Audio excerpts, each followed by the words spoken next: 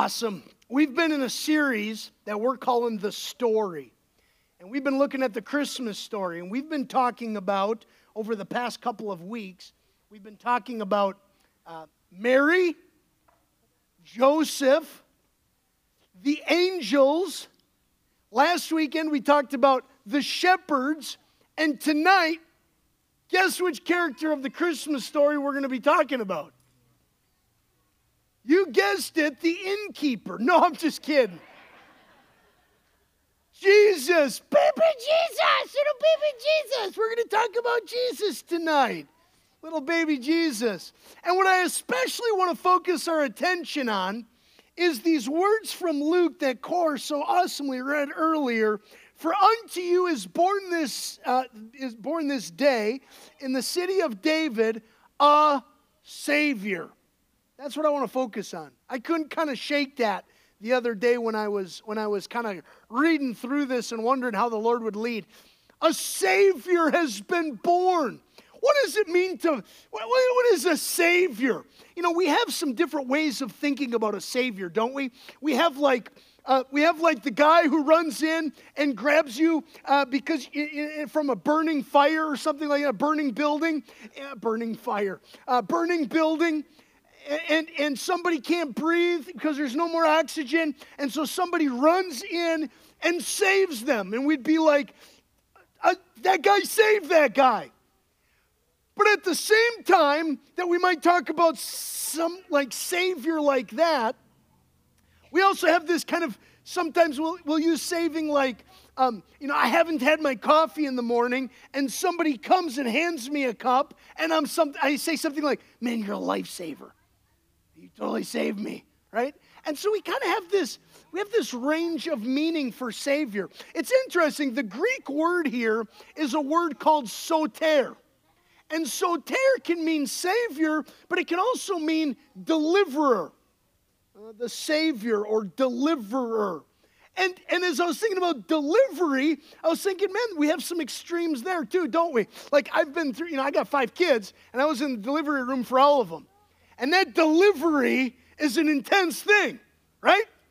I mean, we're talking a violent, I don't know, I got to be careful a little bit.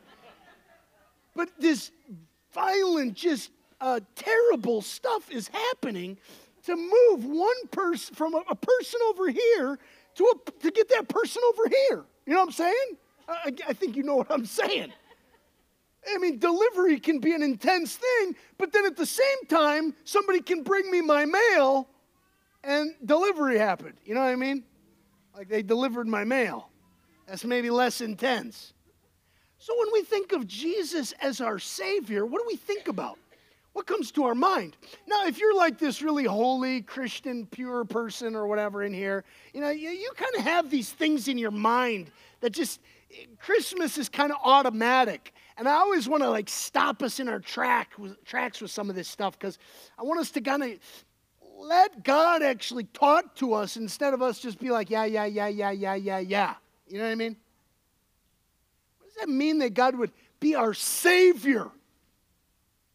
And as we think about salvation or needing a Savior of some kind, I think we can sometimes think of, we take the Christmas story and we make it nice. We make it cute. We make it, and so what happens is Jesus becomes like a good guy. The little baby in the manger and what we think about him becomes like maybe a good guy who comes to maybe help us out a little bit, to be kind of this like, I could make my own coffee, but you handed me a cup and I'm kind of in need. Hey, Jesus, you're a lifesaver.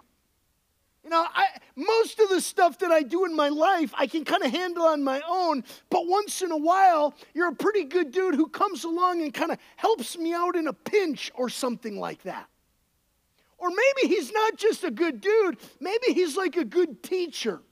That's pretty much what our society today thinks about Jesus. Jesus is a good teacher who comes and basically tells us what we should do and what we shouldn't do, while at the same time leaving out a lot of what he says so that we can kind of make it sound how we want it to sound, so that Jesus is a good moral teacher or something like that. That's pretty much what people think of Jesus today. He's a guy, he's a pretty good dude who comes and either maybe helps us out in a pinch and can kind of help us out with maybe something I can't quite figure out in this moment, or he's a good teacher who brings me maybe just some good teaching of some kind that if I apply it and do it, that my life will be maybe better or something like that.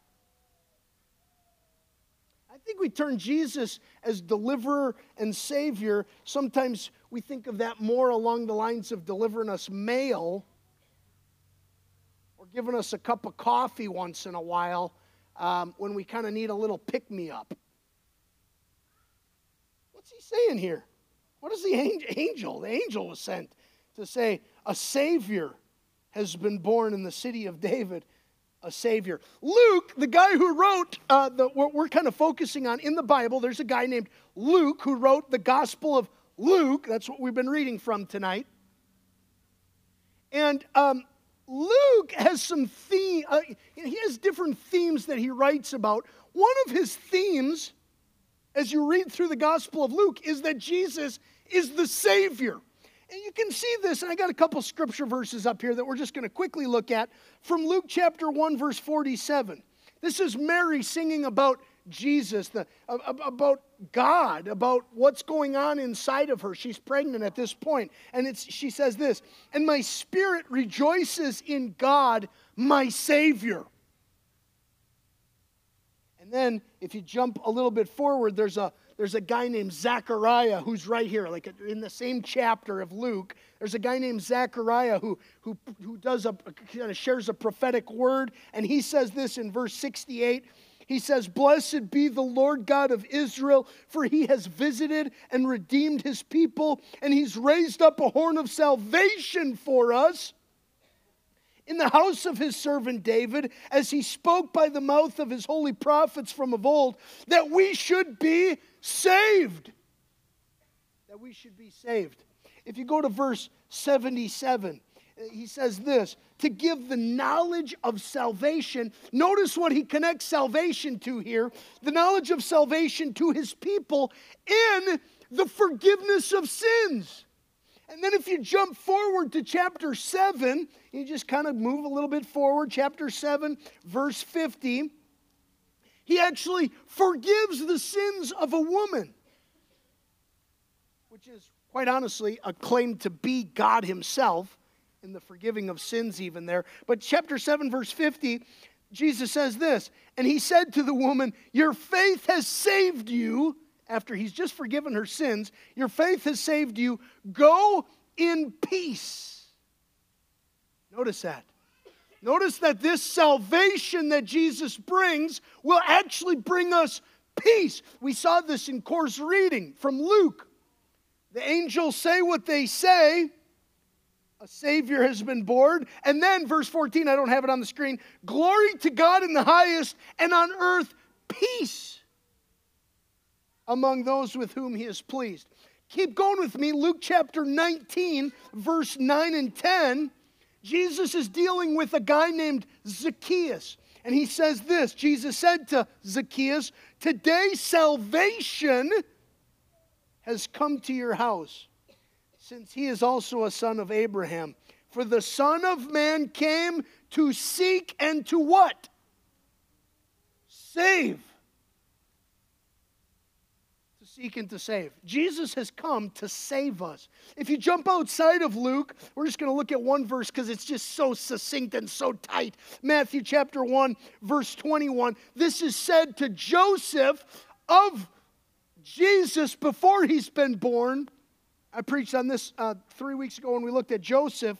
Verse 21, "She will bear a son, and you shall call his name Jesus." For why? He will save his people from their sins. He's going to save us.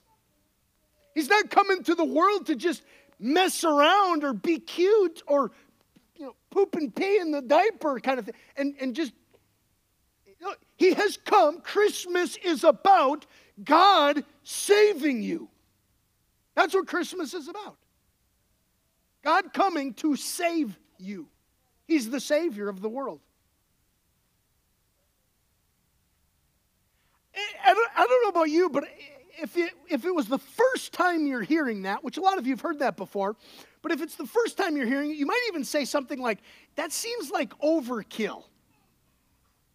Like, that seems intense, that God would have to come, put on flesh, become incarnate. That's the word for the incarnation, for the God putting on flesh in the baby of now Jesus.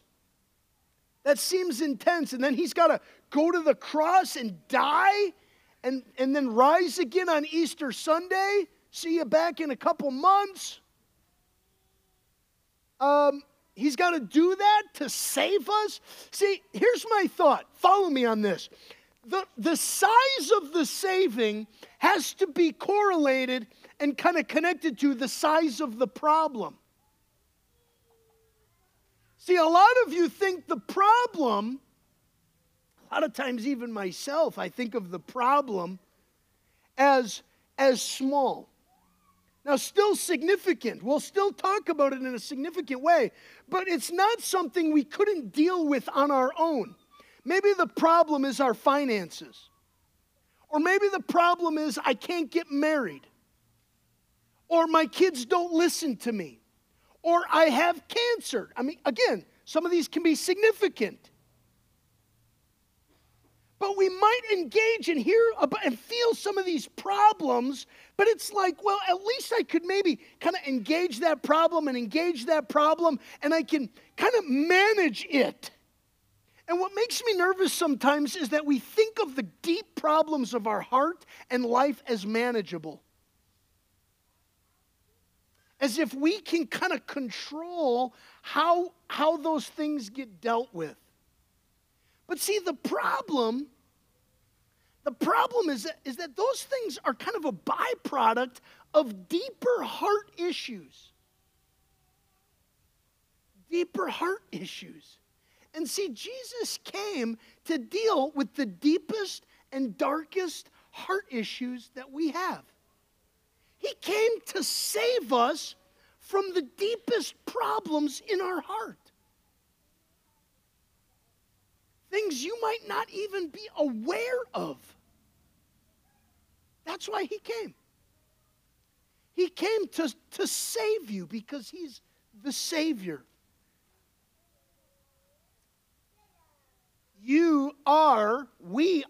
I am a sinner.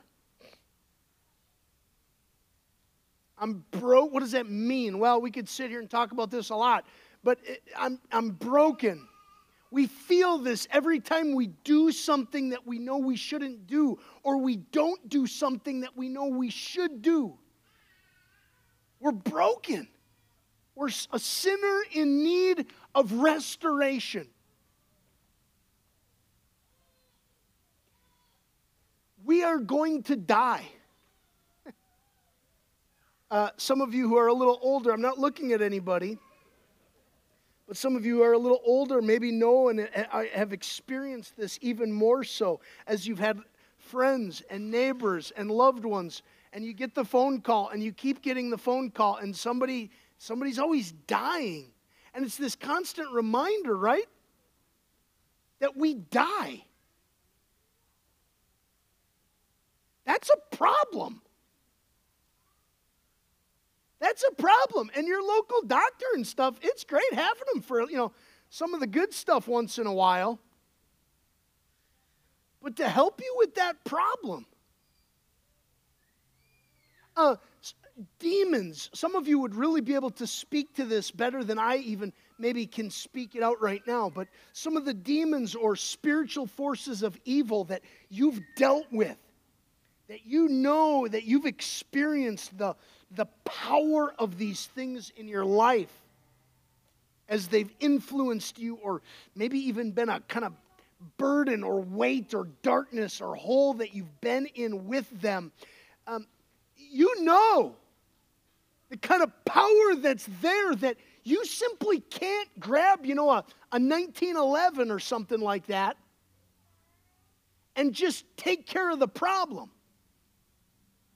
Like the spiritual forces of evil that are more powerful than us on our own. See, Jesus has come to save us. He's come to save you from these things. This is why he came. To bring restoration, to go. Here's the deal. He comes as a little baby to go to the cross, to die on the cross, to shed his blood. And now he's actually got blood that's coming out of him because he is incarnate. He is God in the flesh. And so now he can die. And so God dies for you to save you from your sin, to pay the price for your sin, to then rise victoriously over death 3 days later, Easter. That's when we celebrate Easter. To save you even from death. To conquer the spiritual forces of evil. Tomorrow morning I'm going to be talking about this even in kind of a kind of unique kind of way of how God does this from the book of Colossians. But he triumphs over this through his death and his resurrection. Why does he do this? For you, for salvation. To bring you true peace. Not just peace in one little area of your life, like, okay, I got peace in my finances. Why? Because my finances are in order. Or I don't have peace in my finances because my finances aren't in order. Or I have peace in my health because I'm pretty healthy right now. Or I'm not peaceful. And so we have all these little boxes where it seems like we have maybe sometimes peace and we're trying to control it all. No. Jesus came to bring you true peace to the deepest spot of your heart. And that comes when you recognize that he saved you. He saved you from the deepest and darkest stuff in your heart. True peace. Romans chapter 5, I don't have this on the screen, I don't think. Therefore, since we have been justified by faith, we have peace with God. We have peace with God through Jesus Christ. Jesus is not just a good dude. Jesus is not just a good dude. He's not just a nice guy. He's not just this little cute little baby in a manger that's just cute and we kind of create Christmas around him and we kind of like create all the really important stuff around him. No. That's not what Christmas is. He is our Savior who comes in a manger. What a story. What a story. Bringing you, offering you true peace. True peace. Tomorrow morning, some of you are going to wake up and a pipe is going to bust. I just got a feeling. I don't know. I'm sorry. You're going to wake up, some pipe is going to break, and you're going to be teed off because you're like, this is a Christmas I'm never going to forget. And that's going to be annoying as all get out, and it's going to be super frustrating, and now I'm thinking it's going to be me. I don't know. It is. It's going to be super annoying. I can still remember a couple Christmas Sundays, Christmas mornings ago, and we were getting ready for church, and we were just about to leave, and one of our kids broke the nail polish all over the bathroom floor. And it was just like, well, here we go. But tomorrow morning, something's going to happen. Something's going to throw off your Christmas or something, or an uncle's going to say something. You're just going to want to just deck them or whatever. See, Jesus cares about that stuff. He really does, which is why I encourage you to get connected to a local church where you can continue to hear about how God wants to engage you in your everyday walk with him. But what I really want you to hear tonight is that as much as he cares about that stuff, he does. But he came to bring you true peace. And even tomorrow when the pipe is breaking, there's water spraying all over. I have peace with God because of Jesus and what he's done for me. Let's pray. Lord, I thank you for this incredible news that the shepherds bring to us. The news that the angels gave to the shepherds, and now the shepherds pass on to us, and that we've gotten to hear as Luke did the work of talking to people, and how that news, the good news of what you've done, has been passed on. The reality that you've come into the world to save us, God. Help us to not miss that this Christmas. Help us to not miss that. With that simple news also comes the reality that maybe some of us really have to deal with, that we actually need saved.